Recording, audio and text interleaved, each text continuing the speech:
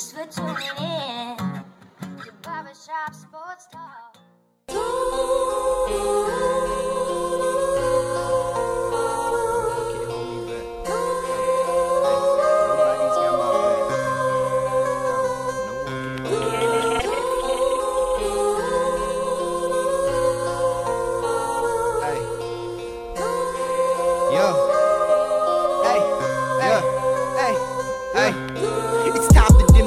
And get prepared for the fight. I got some Jordans on my feet when I go step to the mic. I cannot name my opposition, I can say that I like. And if you step in my position, you would say that I'm right. I'm like Tyson in the booth, but I don't talk with a list. I see you trying to run your mouth, you look like Stephen A. Smith. I thank God the odds against me, but I'm coming out strong. I survived a heat check, but now I'm back like LeBron.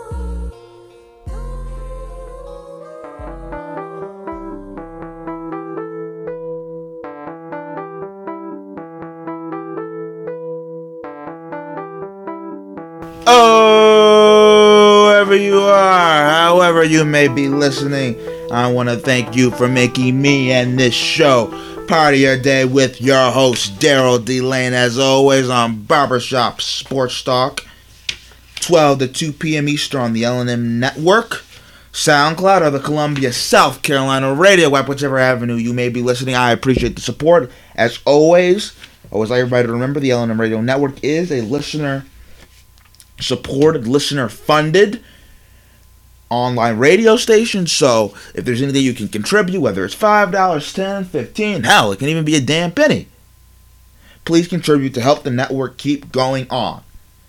Now, we got a great show today.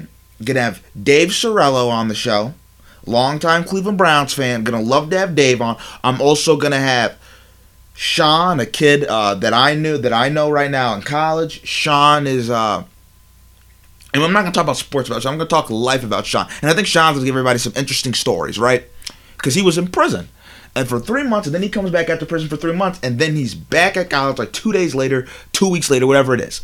So Sean's going to be interesting. And I'm also going to have a teammate of mine who wrestles with me, Bryce Carmichael, on the show. I'm going to talk some MMA with Bryce because Bryce loves MMA. Conor McGregor and Khabib are going to fight Saturday. This is great. It's like candy on Christmas, man. I am so damn excited. Also want to say, my Week 4 NFL prediction. So for last week, I was 9-7. Now totaling all up for this entire Week 4. Week 4 of the NFL, the total 4 weeks.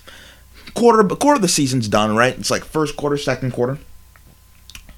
31-16. So that's not bad. I want to get it up. I'm going to make my NFL predictions for Week 5 coming next at the bottom of the hour, but I just want to let anybody know. But here's my thing. Sports isn't that hard to figure out, guys and gals. It's just not. The team's chemistry, it's hard to figure out. A player's minutes, it's hard to figure out.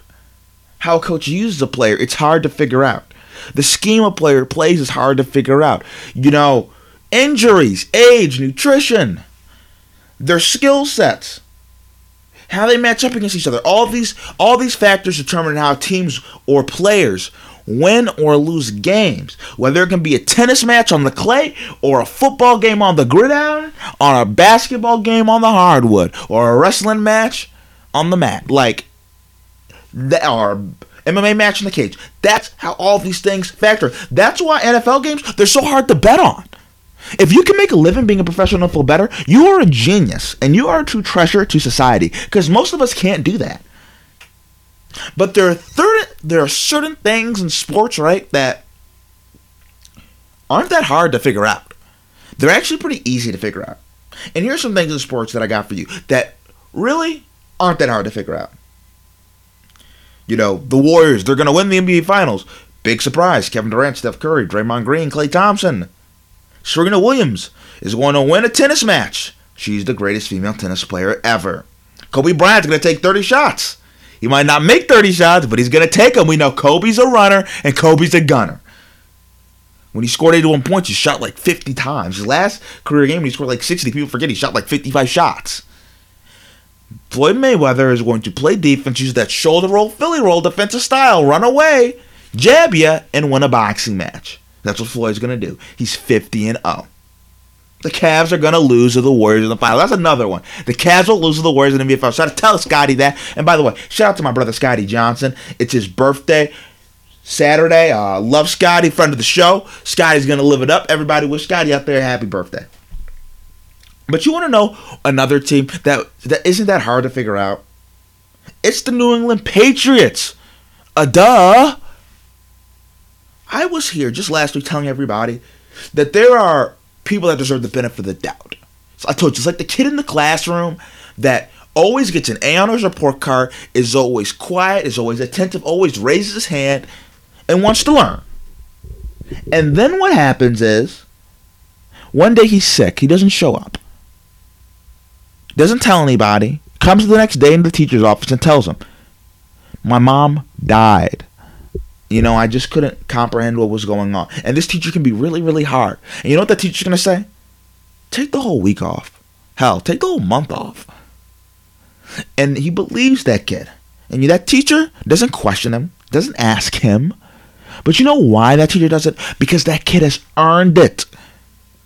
Your history allows us to give you the benefit of the doubt. In sports and in life.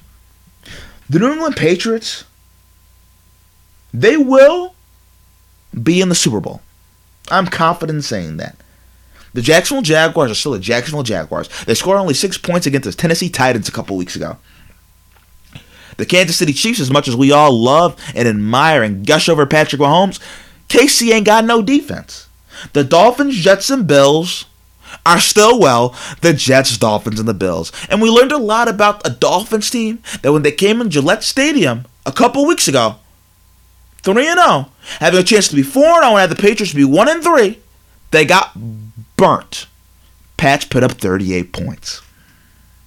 The Titans, I love them, but you and me both know we can't trust Marcus Mariota in the postseason. Remember what the Patriots did to the Titans last year? Marcus Mariota at the end of the game couldn't throw it 15 yards down the field. Joe Flacco, Super Bowl MVP, still trying to recapture that form. The Steelers, they're a hot mess right now. Is Le'Veon coming back or is Le'Veon not coming back?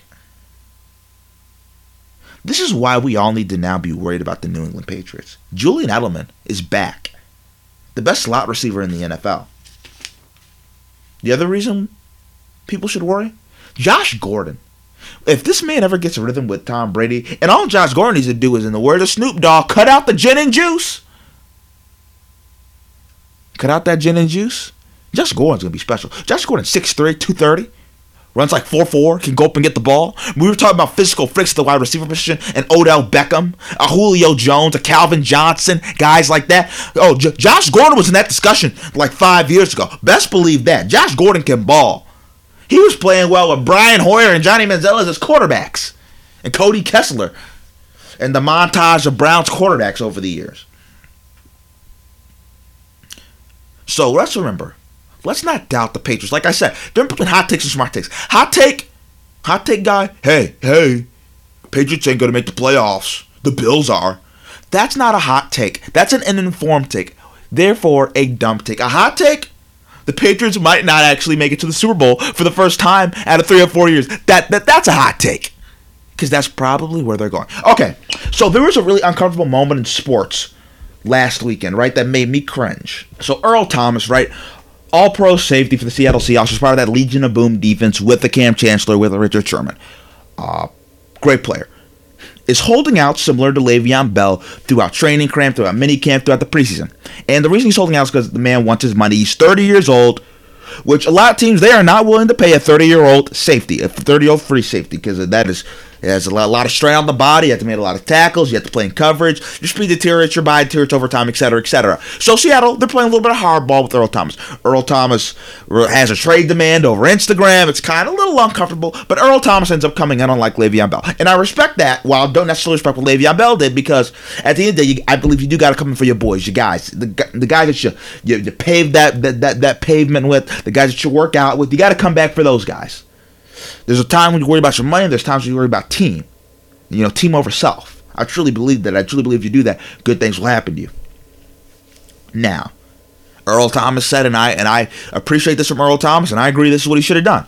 He said he's not practicing if you got a migraine, if you feel woozy, if you feel koozy, if you feel anything that's gonna have him disturbed or anything of that nature. He's not practicing. So what does Earl Thomas do? He just keeps balling out. Is the best player on the Seattle Seahawks defense. That includes Bobby Wagner, an all-pro safety, an all-pro middle linebacker. All-pro middle linebacker, Bobby Wagner. Earl Thomas was the best player in that secondary. Against the Dallas Cowboys 3-4 weeks ago, he had 2 picks. Earl Thomas was flying around fast, physical, making tackles all over the field, just flashing off the TV screen. Now, last Sunday, he breaks his leg. And then his face is like, oh, damn. This was my fear. This is every football player's fear.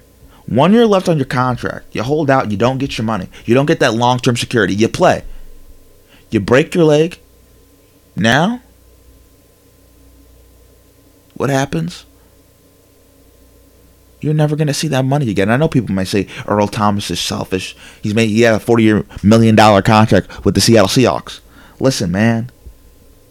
Listen to you out there. There's a difference between making money. What is the difference between 20 million and 30 million? $10 million in difference. What's the difference? It's not that big of a difference, but you want to know what?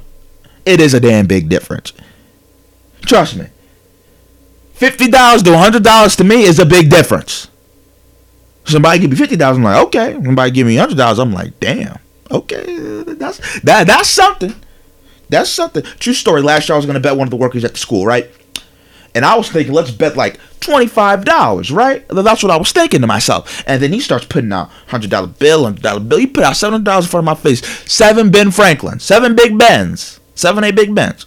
And I said, hell no, I ain't betting you. Because I'm about to pay you that money back. Shoot, I can't. So there's a difference in money. People know there's a difference in money. And at the end of the day, what is it? Would that be $650? It's a $675. You might think $675? That's not a huge difference in money by most people's standards, right? But it is. It is. Especially when you could just lose that like that. That's a big difference. And when you see Earl Thomas get carted off the field and give the Seattle Seahawks the middle finger, it is really, truly like, damn, I just messed up. He's trying to change his family's life, man. His family's life, his friends' life. That's why you play sports. That's why you want to be that multimillionaire. What players want, and I was listening to Marcel Wiley talk about this, it's really not winning. First, it's about the money. Can I get paid? Can I get paid so I can buy my mom that took care of me my whole life a house? Can I buy myself a house? Can I buy me that Tesla that I always wanted? Can I do that? Second, peace of mind. I want to go somewhere where I'm happy, where I'm respected, where I'm appreciated. Third, I just want to feel comfortable. And then fourth, I just want to win, baby. In the words of Al Davis, I just want to win. Those are it. And you know what? I can't hate on that because that's what everybody else does in every other industry, except for professional sports, particularly football. We like to criticize these young men. And it's just, I understand. This is why Le'Veon Bell is not coming back. And when he comes back to that Steelers locker room, after those old linemen criticized him and what he was doing, they called him selfish. And Le'Veon Bell was right to say that. That's why he's not coming back.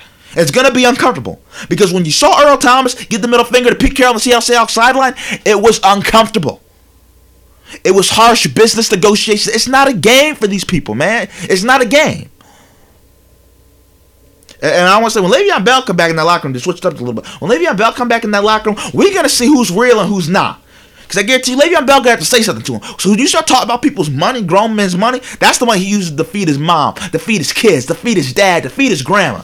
That's the type of money we're talking about. So don't mess with other people's money. When you ask my mom and dad, if you ask my mom and dad how much money they make, they tell you none of your damn business.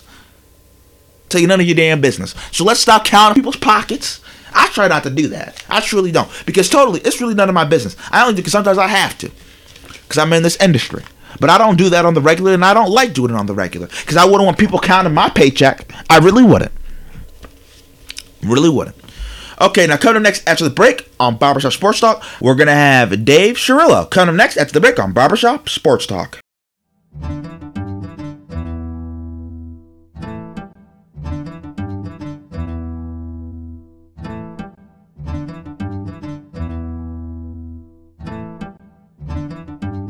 Oh, we're back with Barbershop Sports Talk. We have a very special guest, Dave Chirillo, coach, teacher, occasional voiceover artist. How you doing, Dave? And John Carroll alum, by the way. How you doing, Dave?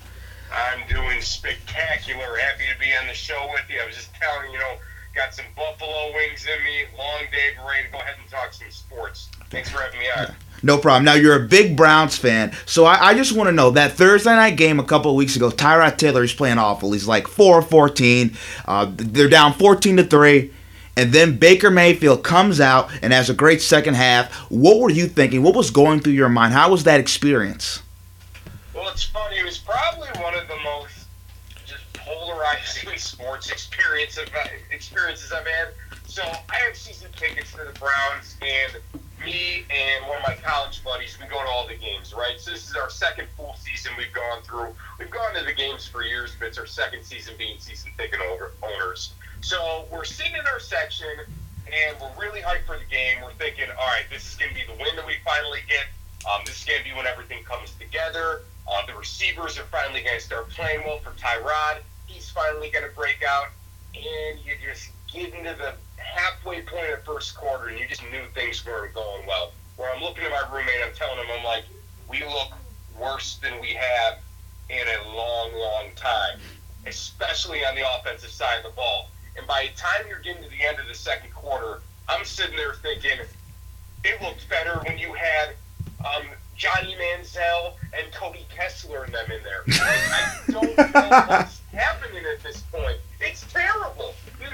You're expecting so much more because, I'll be honest, I was really excited when we picked up Tyrod from the Bills this past offseason, and I had so many people from Buffalo who kept telling me, hey, man, he's super overrated. He's never going to get you wins. And I just kept telling them, well, guess what, pal? We've got like one win in the past 2 years, and he took you to the playoffs, so I'll take it, right? And at that moment, at the end of the second quarter, when we're losing to the Jets by multiple touchdowns, and Tyrod can't complete a pass for the life of him, that's when I understood absolutely every little bit of what all the Buffalo fans were complaining about. He's just too hesitant to throw the football. And because of that hesitancy, he doesn't get in a rhythm. And when you don't get in a rhythm, you don't have the ability to go ahead and have your offensive line trust you and for your receivers to trust you. So you've got all these problems happening at once. And I'm just thinking to myself, you know what? This is it. This is another year of bad Brown offense. And then it happened. Then you get the injury, which is a shame. Tyrod Taylor, great guy, great person, and a true professional at that. You hate to see a guy get injured, but you see Baker Mayfield on the sideline. And you're all wondering in the stands, all right, is he going to be the real deal or not? And oh my gosh, I've never, in all my games I've gone to, and this includes even like Cavs and Indians games, set aside the NBA Finals, I've never seen a crowd so electric in Cleveland, especially during a regular season game. Your offense just started clicking in a way that I really hadn't seen with the Browns in a long time. Last time I've seen an offense move like that was when Derek Anderson was the quarterback and Braylon Edwards knew how to catch a football, right? So you just go ahead and you see the offense just go ahead and come on fire on this end.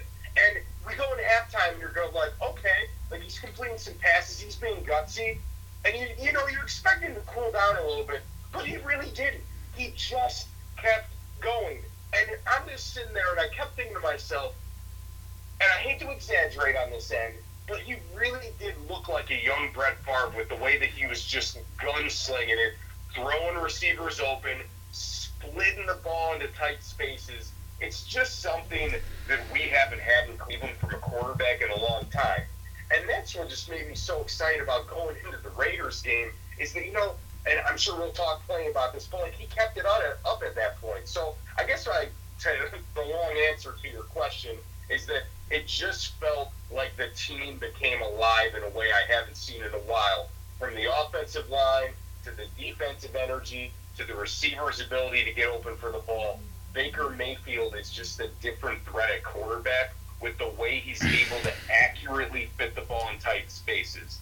We've had quarterbacks who can sling the ball in the past, but he has something that I feel like we've not had in Cleveland in a while.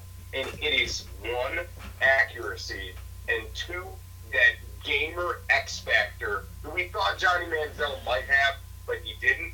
Baker feels that he's actually the real deal there, where he doesn't just talk like he's a gamer. He doesn't just walk on the sidelines like he's a gamer. And the 2 games he's been in there, he's shown you he's a gamer.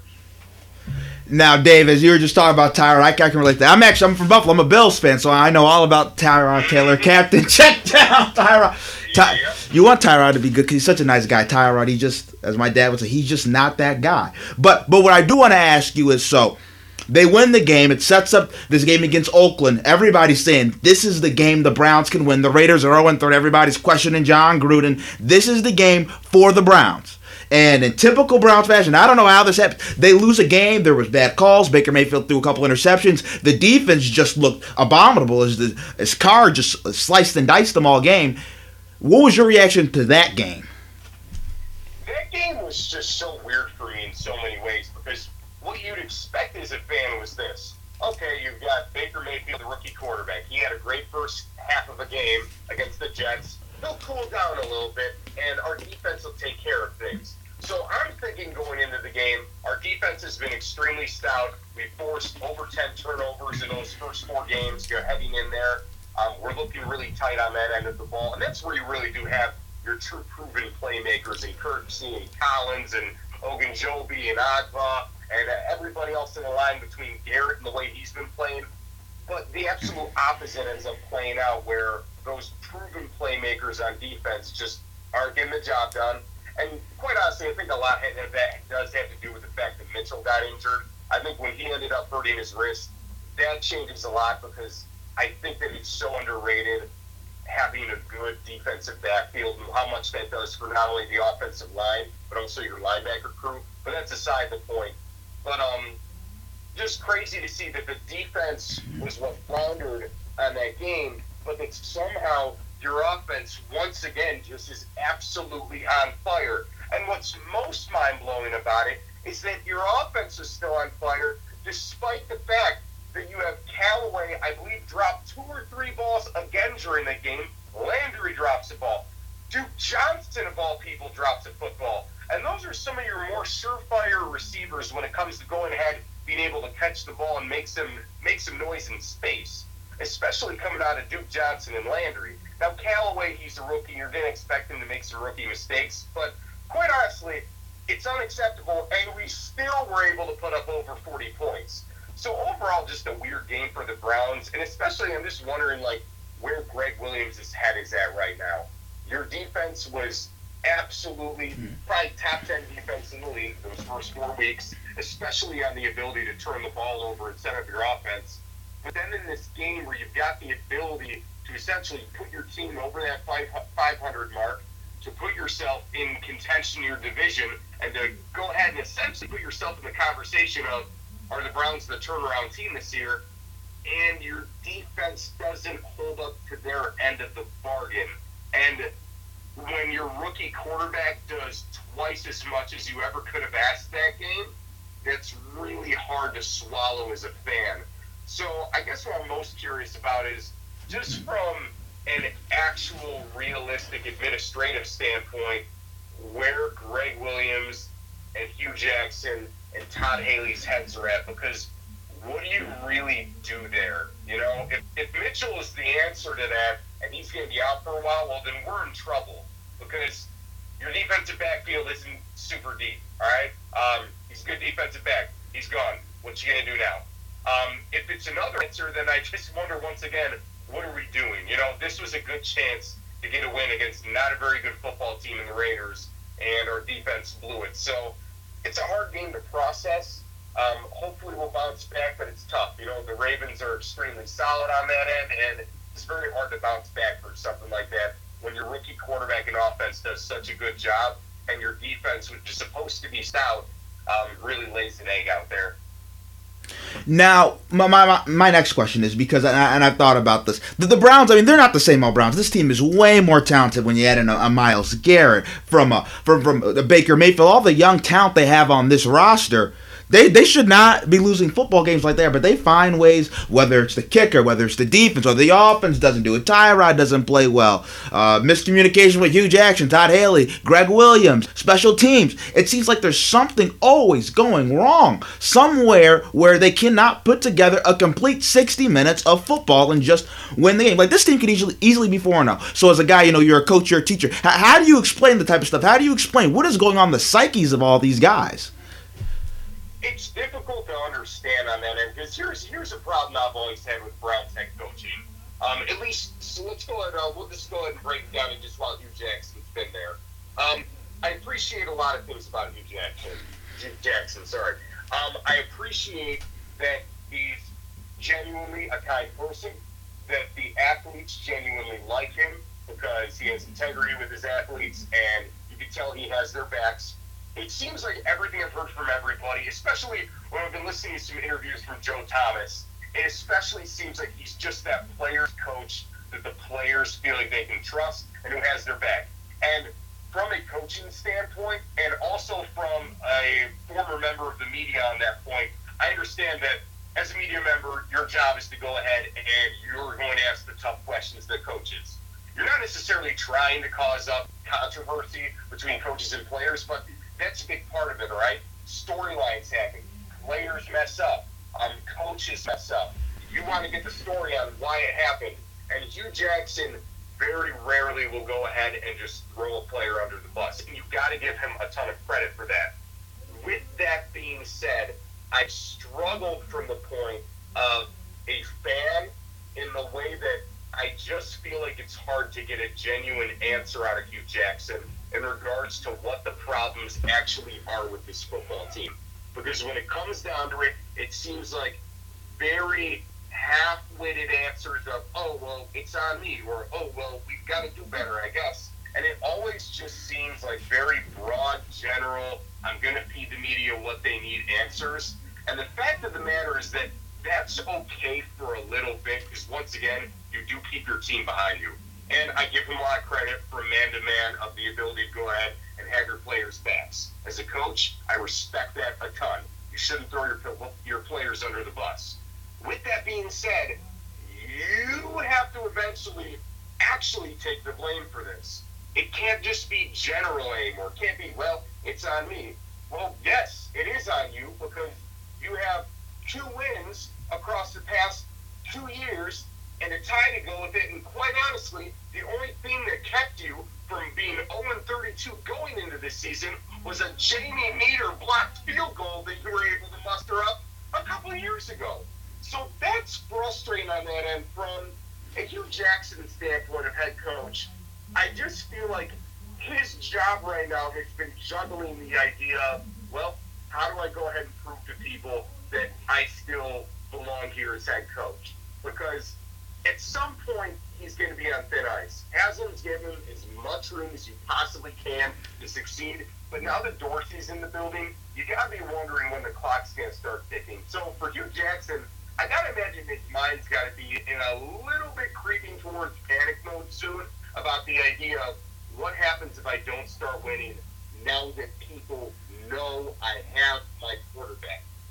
When you don't have players, you have the excuse to keep losing. But now that you have players, and people know that Baker Mayfield isn't a joke, this guy might end up being the truth here at quarterback. Jarvis Landry is the truth at receiver. You've got defensive playmakers. Sorry, Cleveland Browns. Sorry, Hugh Jackson. The excuses are starting to get old, especially when, I'll tell you what Todd Haley's probably thinking right now. He's probably not happy about these losses at all, because Todd Haley's a competitor. He's came over from a very successful Pittsburgh Steelers franchise. Yes, he got let go from them. Guess what? They were still successful. And I know for a fact that Todd Haley probably knows right now that he's next in line. You've got to know that, right? He's the offensive coordinator. He's been with successful franchises. He's been a head coach before and has a better record than Hugh Jackson had. On that end, you got to know that it's got to be creeping in the back of his mind. Now, I obviously can't read minds, but I just got to make an inference there. Go ahead and thinking that he's got to be thinking that. I'll go a step further and say Todd probably thinks he's a better coach than you. Oh, I agree. I think one of the most telling things was watching Hard Knocks a few weeks back when they're in the coaches meeting and you just hear the way that Todd Haley challenged Hugh Jackson. And some people said, oh, it's not a big deal if the coaches do. You are right. That's what coaches do.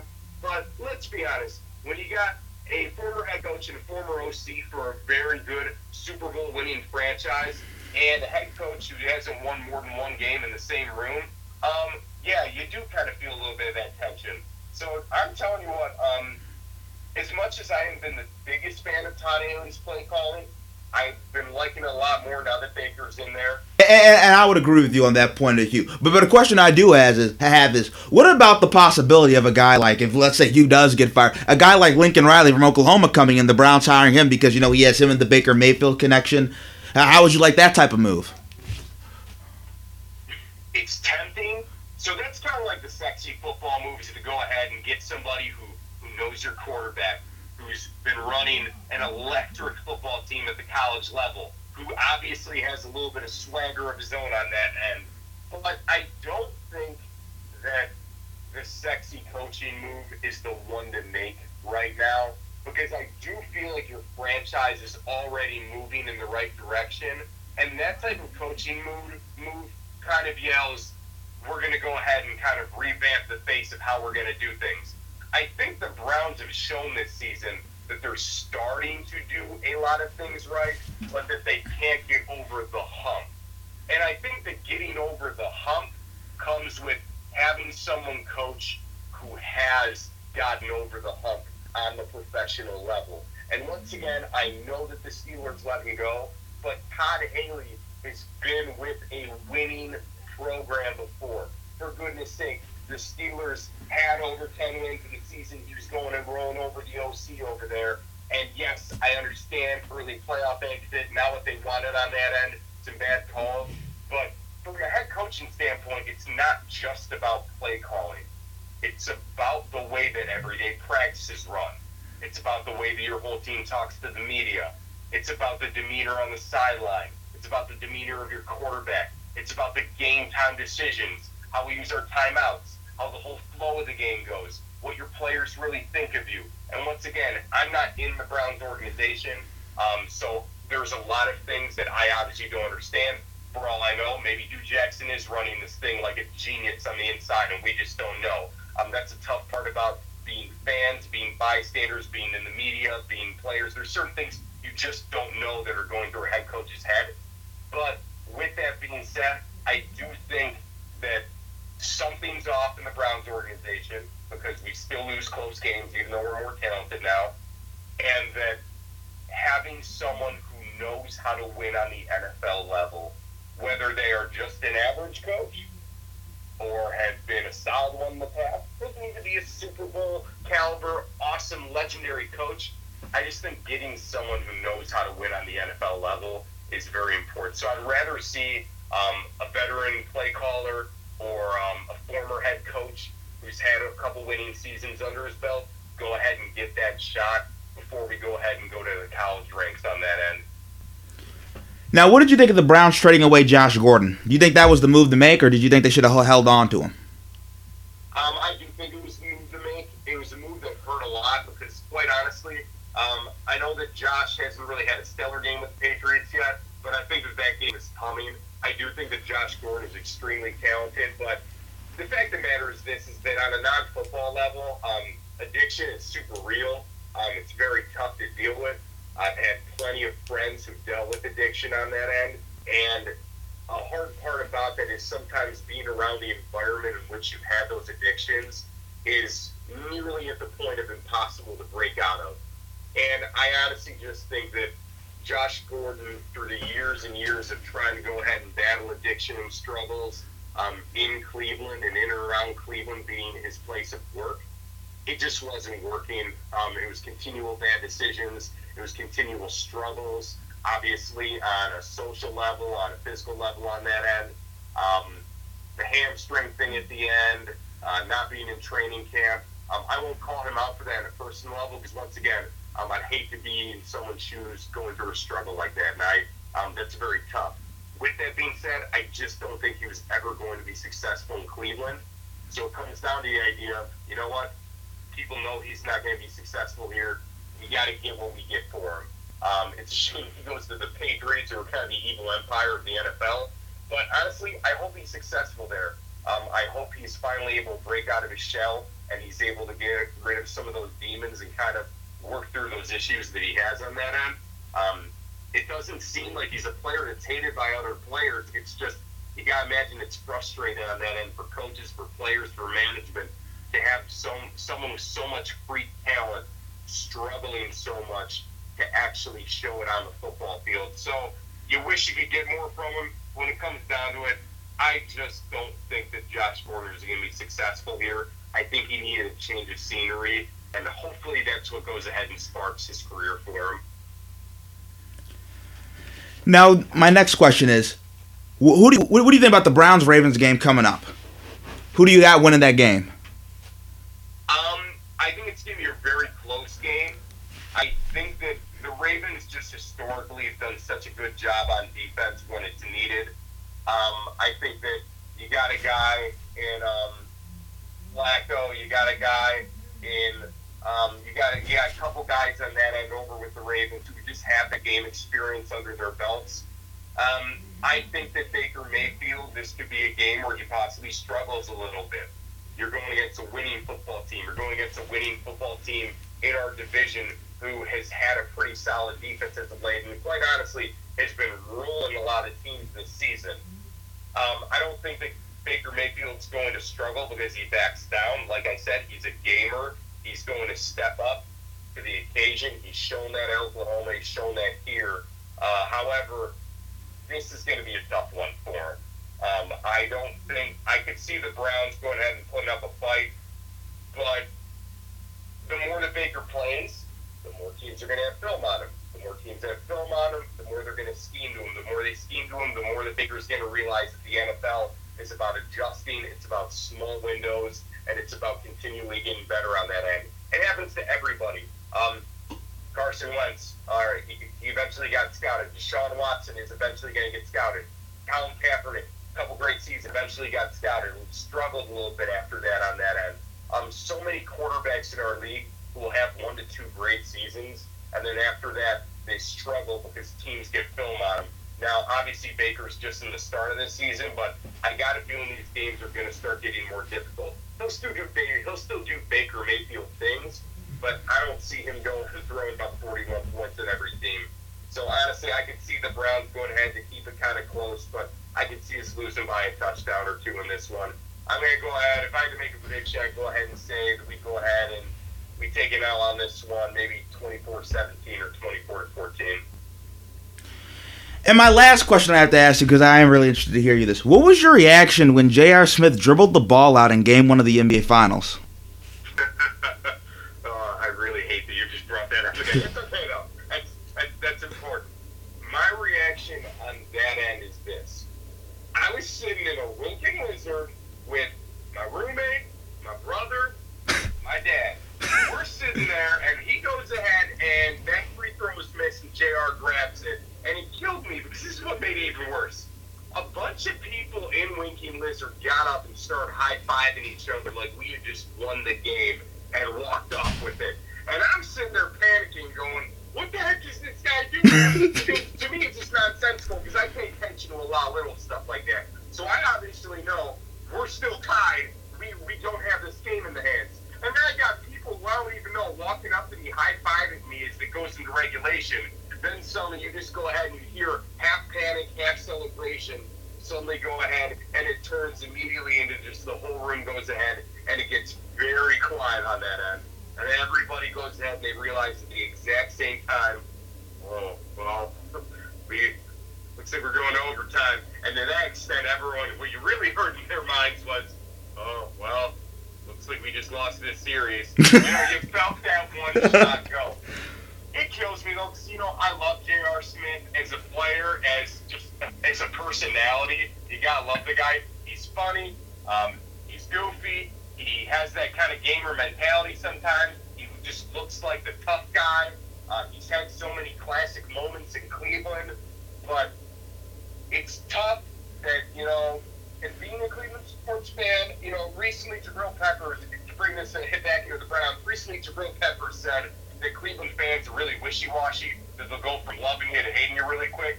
And as much as I don't like the term wishy-washy, he is right that when a Cleveland fan is wronged on that end, by wronged, I mean on an athletic side, not its personal side, but it's hard to come back from that as a Cleveland fan. And when J.R. Smith did that, I love the guy, but, oh man, a large part of me kind of turned on him that night. So, I wanted to stay here as an athlete and it's been fun watching him play again this season, but that was rough, man. That was got to be one of maybe the roughest, Cleveland sports moments for me. All the excitement going to despair, to seeing other people still in excitement, and then joining my despair, that's hard right there. I don't think you have to worry about how upset you were, because I'm pretty sure LeBron was way more upset than you were at that moment. Oh, yeah, absolutely. The pointing to the sideline and putting the hands up, going, what are you doing? We're still tied. It's crazy. That's an iconic picture of that extent, It's literally an iconic picture. Is LeBron freaking out at J.R. Smith because the game was tied. And then he goes to the bench, and then Ty Lue tells him there's no more timeouts, and he's like, what? Makes it even worse. Saddest video ever when I finally saw that footage of, you just see the despair in LeBron's face. It's almost like he knew, well, series is over at this point. I gave him my best shot. I put up over 50. We still can't win. Nothing we can do about 58 and 8. He's like, JR, man, I ain't asking you to score 20. I'm just asking you to know the score. Exactly. I'm just asking you. So, rough stuff on that end. But I will say this, though. I am happy to put this one behind me. And it sucks not having LeBron. I would much rather have him than not have him. But it will be fun watching a different basketball team this year. I think it's going to move the ball around a lot more. And I think it's going to look a lot more like now, take this with a grain of salt, a less refined Spurs team in regards to the ability to really move the ball around, that there's not one superstar, and that you've got a lot of guys who have EuroLeague experience who are going to go ahead and excel because of their overall game. So I do think that's going to be a lot of fun to see. Dave, want to thank you for coming on the show. Really appreciate it. Yeah, absolutely. Thanks for having me on.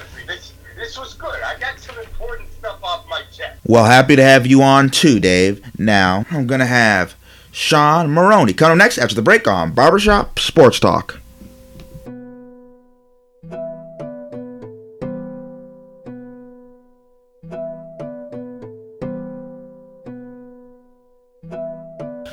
Oh, we're back with Barbershop Sports Talk. Once again, I want to thank Dave for coming on. Really appreciate it. We're going to have Sean Maroney coming up next in about 5-6 minutes for all of you guys. But first, I want to say this. I'm going to amend my old Super Bowl predictions. Before the season, I had in my mind, crazy as hell, by the way, crazy, a matter of fact, I don't know what I was thinking. I don't know what I was drinking. I don't know what I was sipping. I don't know how I thought this could be.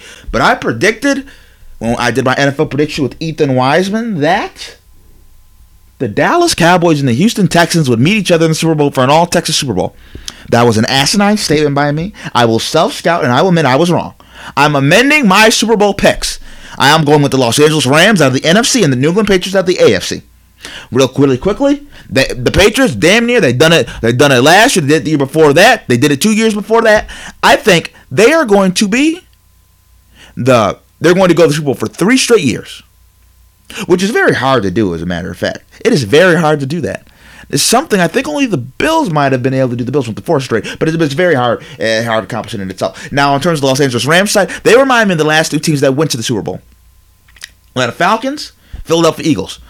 Coach. They have an offensive genius at coach. And the Atlanta Falcons had a Kyle Shanahan. The Los Angeles Rams have a Sean McVay. The Philadelphia Eagles, pardon my language, had Doug Peterson. The pass rush. Atlanta Falcons, they have a Vic Beasley. The Philadelphia Eagles have a Fletcher Cox. The Los Angeles Rams have an Ndamukong Suh and Aaron Donald, the Michael Brockers. Quarterback that can make plays. Carson Wentz, Jared Goff, Matt Ryan.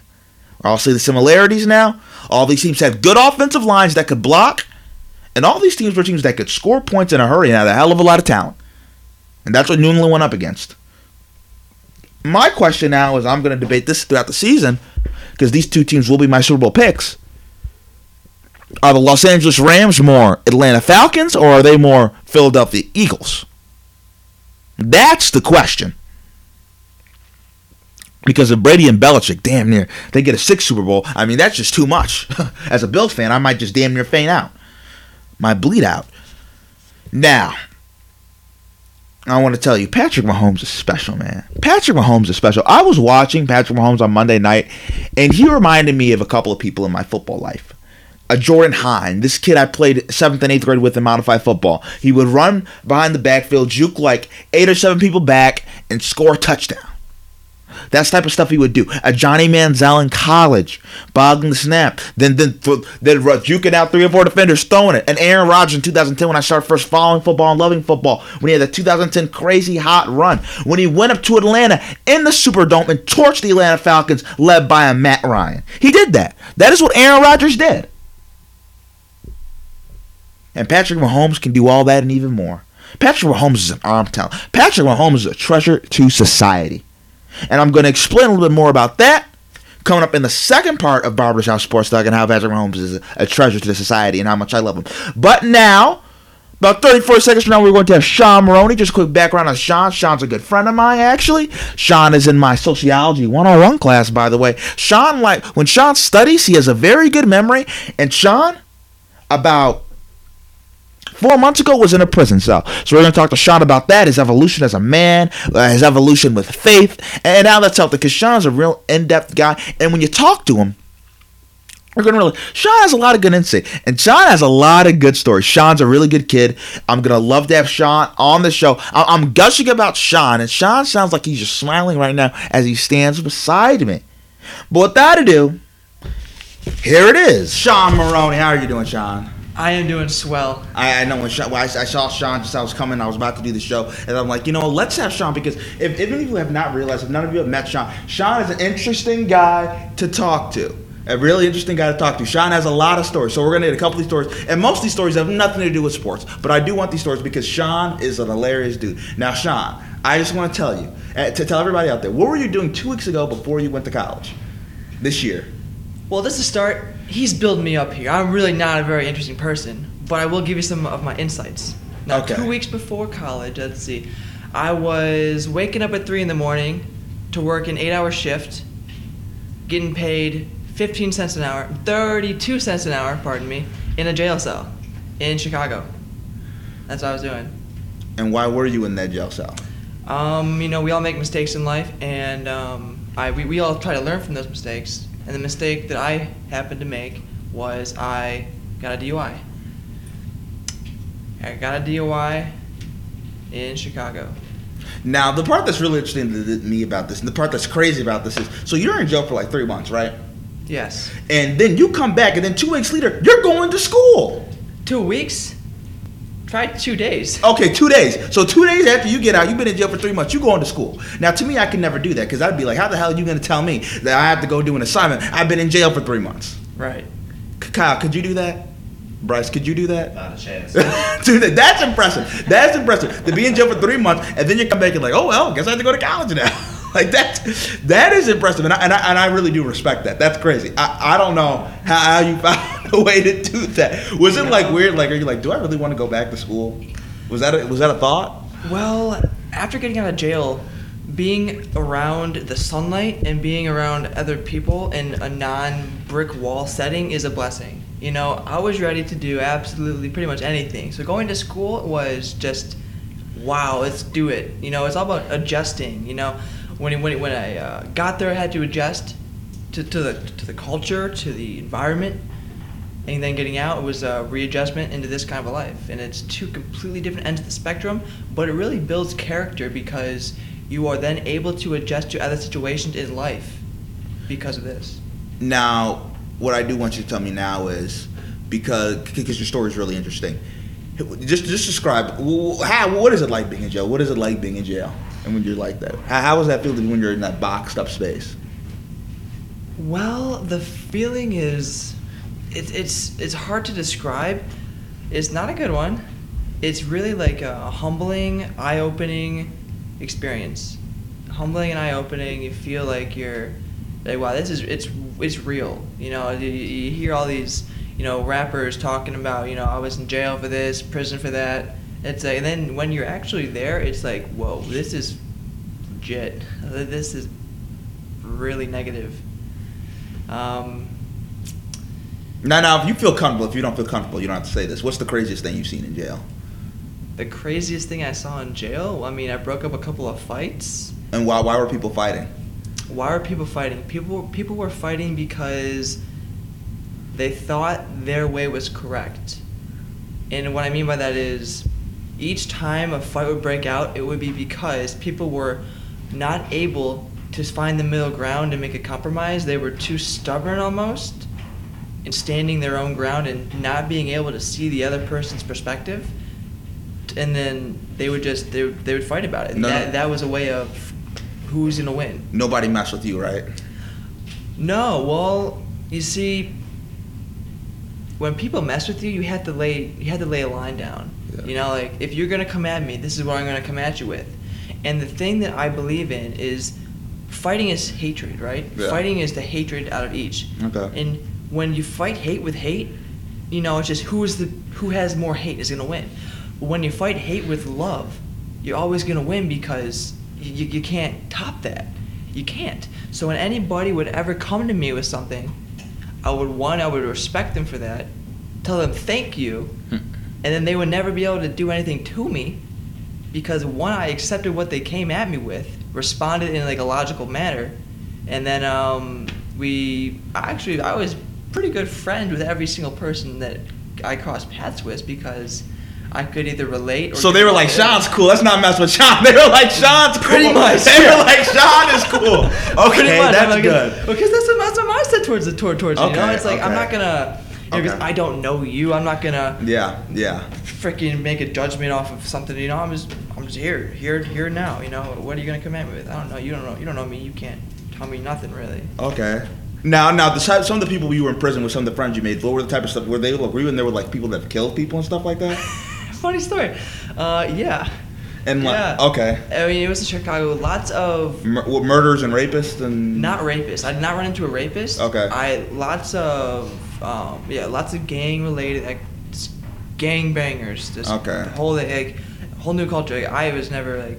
I grew up in Charlotte, Ohio. I'm not familiar with the gangbanger lifestyle, but you know, seeing real gangbangers in there, I mean, teardrops on the eyes, but like not just, oh, hey, I got a teardrop on my eye to be cool. Like, no, these people have killed people and will tell you about it. Okay. Like, but the thing is, they're some of the nicest people. Like when I talked to a few of them, two of them actually that stood out, and they were both really down to earth, and they might be kind of psychotic. You know. Yeah. But yeah, that's. They're just good. They're. I can't say good people. Not good people. That's not a good word to use because they kill people. But like good people that have done bad things. Yeah. Okay. That is a good way to say that. That's a good way to say that. I mean, they're calling murderers good people that done bad things, but you know, I mean, they're nice. They're not like, they're not gonna come at you with judgments because they know that they've done some bad things. So they're more open and accepting of. Did anybody try to ever get you in a gang? Because that's kind of, isn't that the thing sometimes? No, I was not. No, you're wrong. Actually, the second day I got there, the one dude's like, "Yo, you want to be in this?" They had like a clique in like the one corner of the pod I was in. Yeah. I'm like, "Nah, dude, I'm good." Yeah. Nah, I'm good.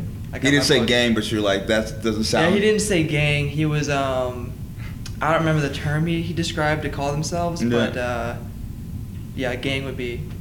You were like, no. Yeah, I'm like, no, I respect the offer, but I'm doing this right now, so thanks though. Yeah. You know? Okay. So. And how was the food? The food was bad. The food was not actually food; it was chemicals that are called. So it makes you appreciate cafeteria food here. Oh my gosh. Absolutely. I hear people all the time complaining about the cafeteria, and I'm just internally laughing. Because the food that I worked in the kitchen for 8 hours a day. Yeah.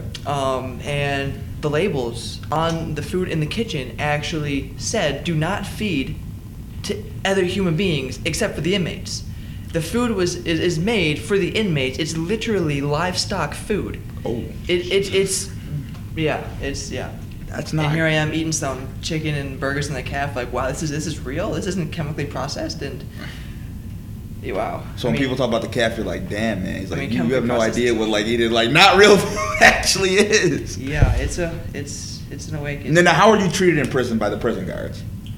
Now that depends on how you treat the guards. Okay. If you come up to the guards and are like this spitting nonsense, call them X, Y, and Z, insult them left and right, like some do, when you run out of a soap bar or a towel and they're like, hey officer, can you get this for me? They're gonna give you the finger, slam the door in your face and laugh at you as they walk out of the cell. You know, but if you don't bother the guard, don't be A jerk. jerk. A Yeah, don't be a jerk to them, then they'll probably help you out. So for me, personal experience, I forgot to turn in my towels one week. So Yeah. you get like 2 towels a week, Yeah. basically, those little Yeah. rags. Yeah. And you need to turn those in Yeah. every week, or you need to. I forgot. Okay. And the one guard, just respect. Like, hey, how you doing today? Yeah. Kind of a thing, usually every day. And I ran out of towels, and he got me some new towels. But other people that are jerks to Jerks. him, they won't even think about it. So it all depends on. And they how could you- probably tell you're a good kid anyway. Well, I'm not like really. they- I'm not. I wouldn't say I'm a good kid, but Yeah. respect. So it's just. You were respectful, more respectful than Respect. other inmates were. You weren't. Yeah. It's because it's their job. You know, Yeah. like they're at their job. You know, it's not Yeah. their fault that is their job. They follow their orders. Yeah. You know, it's not like they can do anything about that. If we have problems with who makes the laws again? Yeah. Oh, Now, wait. is there like a warden? There's a sergeant. I never ran into a warden, but there Okay. are sergeants. Is there like the hole? Like they put the hole in for being? Yeah. Oh my. Yeah, dude. Actually, the first night I was there, I got sent to the hole. Why? It's funny though, because it was a blessing to go to the hole. Okay. Because when you first get there, you go to holding, and the holding is the big box with like 13 people Yeah. sleeping on concrete benches. Yeah. So I got to go to the hole, which is where a bed was, which is Yeah. like an in between place just to put me for a night. Okay. So no, I didn't actually have to go to the hole as a punishment. Okay. But no, that place sucks, dude. No windows, and which doesn't seem like a lot, but when you're in a couple feet by couple feet rectangle with no window, the window is a huge part. And when they take the window away from you and like freedom to walk around, Yeah. How did you spend time? spend time. Well, like I said, I worked from 3 in the morning to 11, 6 days a week, and then the 7th day I usually had to go and work anyways. But other than that, I would read, I'd play cards, and I would read, play cards, and that's about it. Talk on the phone. The TV was working, get some TV going. Okay. But yeah, that's about it. Now. So that whole prison experience was just how has that changed you? How has it changed me? Well, it was the worst time of my life Okay. because I don't want to say I felt abandoned from God, but I kind of did at the same time. And then it was also the best part of my life because it brought me closer to God. So, what was the question? How's it changed? Oh, how's it changed me? Yeah. Oh, okay. So it's changed me from a spiritual standpoint. Okay. And well, number 1. And number 2, it has changed me from it's like a lens, you know. People that need glasses, they can't see the world without they can't see the world clearly without glasses. Yeah. It just gives me a new lens, so Okay. to speak, and how I view the world. And now I want to ask, because you talk about a lot of your faith and stuff, like how that's kind of like changed you. You got the cross on. You told me you like got like baptized or ordained Yes, or I whatever. did. Yeah, like a week ago. I You said did. you go to church like every day, something like that. Yeah, I said walk in the church every day at least, just praise my God and Jesus because they are the reason I got through my my jail time. Okay. I believe that, truly believe that. And yeah, it's just such a great thing to be reconnected with.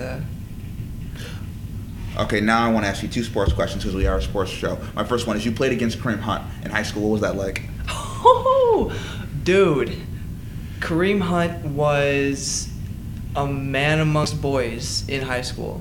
How big was he? giant. Okay. I would not. No. I would not. Well, I was really small. So to me, seeing Kareem Hunt run at you, it's like a train coming at you. It's like.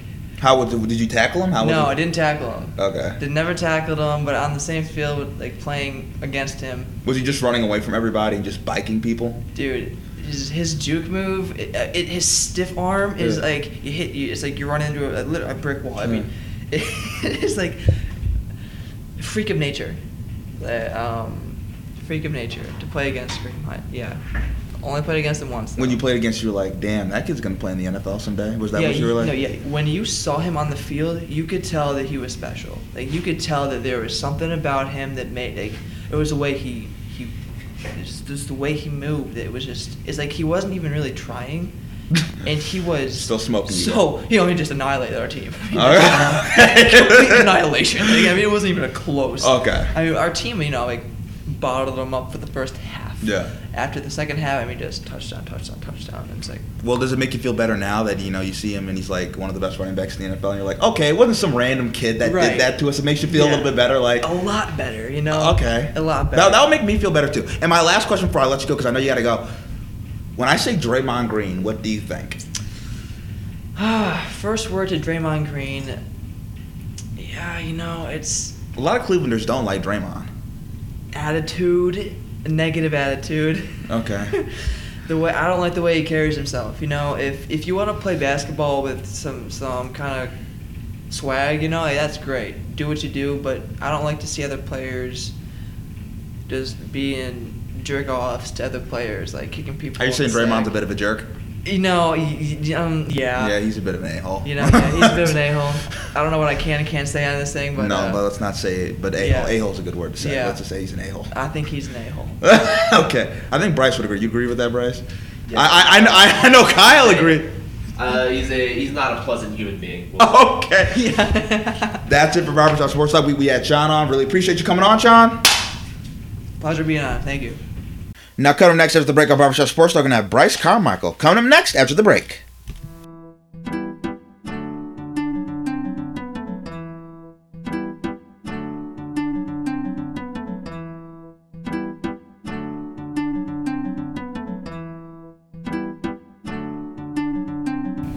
Oh, we're back with Barbershop Sports Talk. We have resident MMA analyst, a friend, teammate Bryce Carmichael with us today to talk about the Conor McGregor Khabib Nurmagomedov fight. Nurmagomedov fight. So, Bryce, just tell me, who do you have winning the fight and why? Dude, I'll be honest, I have no idea who's gonna win. For a long time, I was on the Conor hype train back when he was.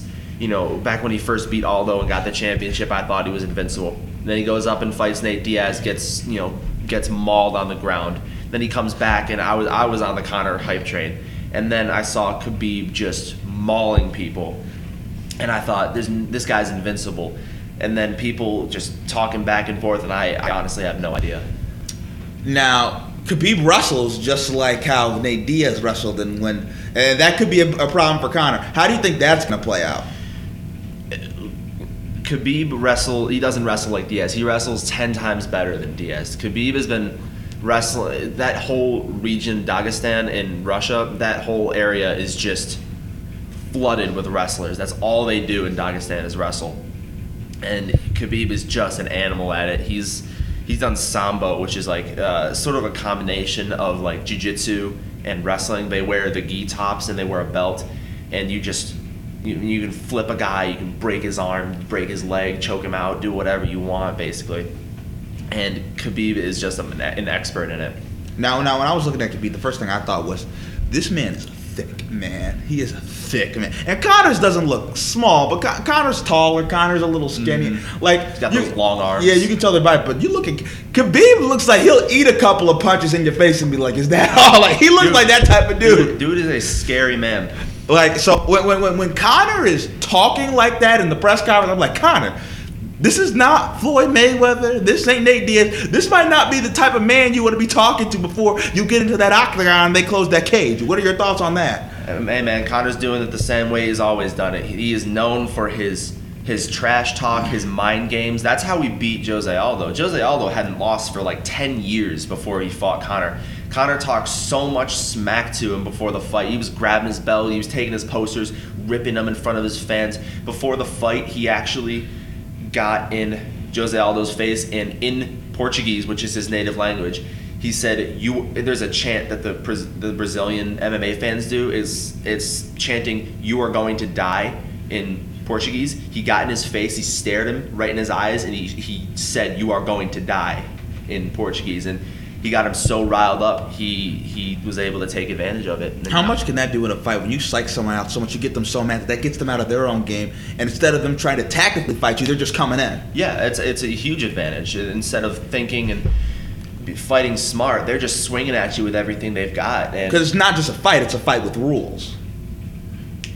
Yeah, definitely. But the rules aren't so much a thing. It's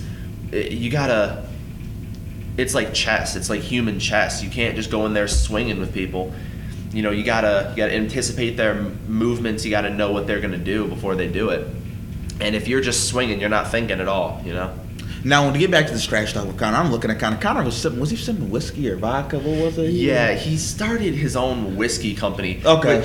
Which this is one of the things. You ask me who I think is gonna win. I have no idea. Who I want to win? I want Khabib to absolutely murder McGregor. Because McGregor has gotten it too good for too long, and I want to see this guy get the smackdown laid on him. Conor's disrespectful. He is disrespectful. He is disrespectful. I want to see him lose strictly because Dana White, president of UFC, loves him. Dana White gives it's basically his son, this guy. Back to the whiskey thing. He started this. So Reebok got a contract with the UFC, right? And before the contract, the fighters could have their sponsors. They could put them on their shorts, on their shirts, whatever. They were allowed to show their sponsors. Then Reebok comes in, says, "We're going to supply all the fighting gear." That's why all the fighters have the same trunks and the same shirts now. And then they said, "You can't show your sponsors anymore. It's just Reebok," which kind of got on the fighters a little bit, because these people have been sponsoring them since they were amateurs, and now they can't show them on their trunks anymore. They can't rep their sponsors. And then Conor comes in with the bottle of his whiskey sitting on his desk, and he's drinking it in the press conference, showing it off to everybody. Yeah. Nobody else would get away with that. Yeah. Except Conor McGregor. Dana White he's so soft. Nobody else in any other sport would get away with doing something like that. Not in no. football, basketball, baseball. No. Connor's like the only person in sports that can do that, and that's okay. Yeah. He's drinking whiskey, which I believe that's not even appropriate to do anyway, because aren't there like kids watching? That's supposed to be kind of the thing too. You're not supposed to. And isn't that bad for advertisements? I don't know. I mean, that's not a good look when you have one of your stars do that. That's not a good look.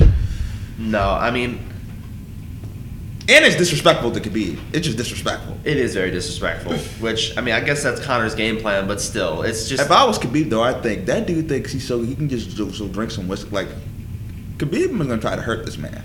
Oh yeah.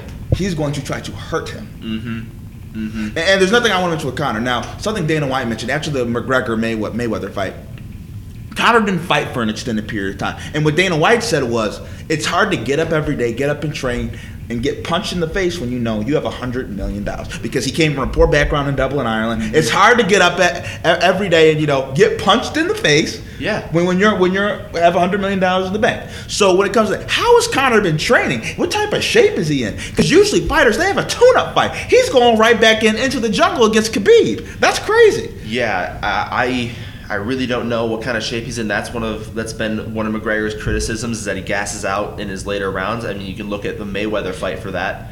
You can also look at the first Diaz fight and sort of the second. He does sort of gas out in the later rounds, which has caused him a lot of problems. And I think if Khabib can take him down and get him tired, that's what I think he's going to do. I think Khabib is really going to push the pace and take advantage of that.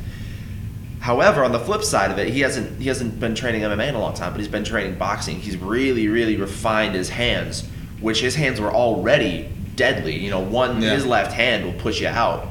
He can hit Floyd Mayweather even more so. Yeah. Can he knock out Khabib? Absolutely. I think. Does he have if this goes to decision, I think Khabib wins. If that Yeah. The Conor has to knock him out to win. I don't think he has to knock him out, but he would have to do a very, very good job of takedown defense and staying off his back if he wants to win by a decision. I think his best chance is a knockout in the early rounds, but I'm not ruling out a possibility of a 5-round battle that goes either way. Just a punishment. Now coming up next, and I want to answer some other questions. Coming up next, let's say after this fight, where's Conor's next fight? Is there potential for him and Floyd to fight again?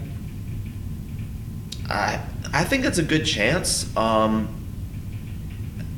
think everybody was very surprised by Conor's first performance. I know I certainly was. I thought he was going to get stomped, but he actually put up a very respectable fight against the greatest boxer, arguably the greatest boxer ever. And I think I would watch it again. I haven't seen Floyd guy hit that many times in a long. No, I would definitely watch another. I would watch a rematch. Now, what's the potential of a trilogy with Nate Diaz? I would love to see the trilogy because it was two just brawls before, and I would love to see that one more time. And the first round, the first fight, I should say, was just close, and then I believe Diaz caught him with an uppercut. McGregor goes for a shot, which is not his style. He's a stand-up fighter. He's not a wrestler. And the Diaz brothers are known for their ground game. And then he just swarmed him. He choked him out. And I've never seen, I've never really saw the Diaz's jiu-jitsu until then because I wasn't really a fan before that fight. But that fight made me love MMA. That was the first big one that I got excited about. And I would love to see that one more time. Now, how good of a wrestler is Conor? How good is he at wrestling? I think he's very underrated.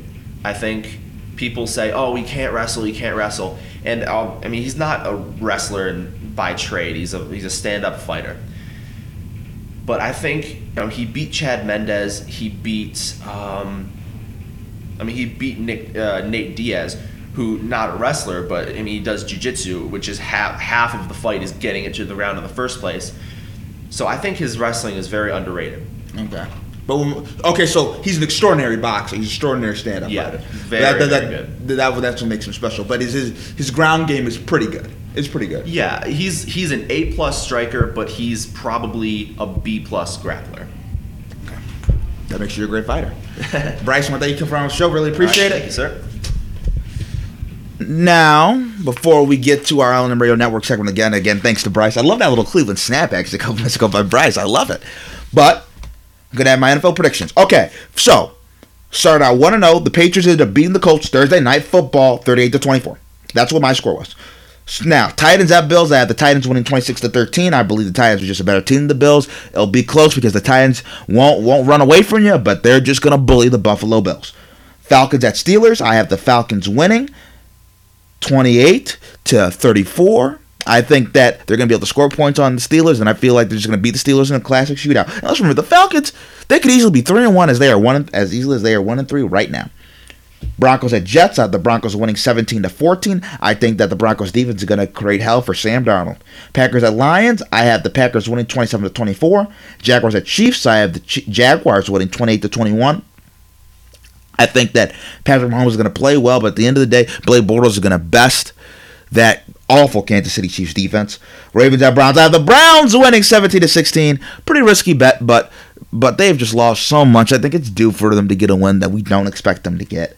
Giants at Panthers. I have the Panthers winning 20-13 in a grinded out physical match. The Panthers will never blow away from you, but they are going to run the ball. Cam Newton, Christian McCaffrey, and they're going to play tough defense in that front seven. Now, I'm not saying Saquon Barkley is going to be able to run the ball. They're going to put it all on Eli Manning. I think they're going to find a way to tick Odell back about the game, and they're going to make Eli Manning look what he's been looking in the whole season.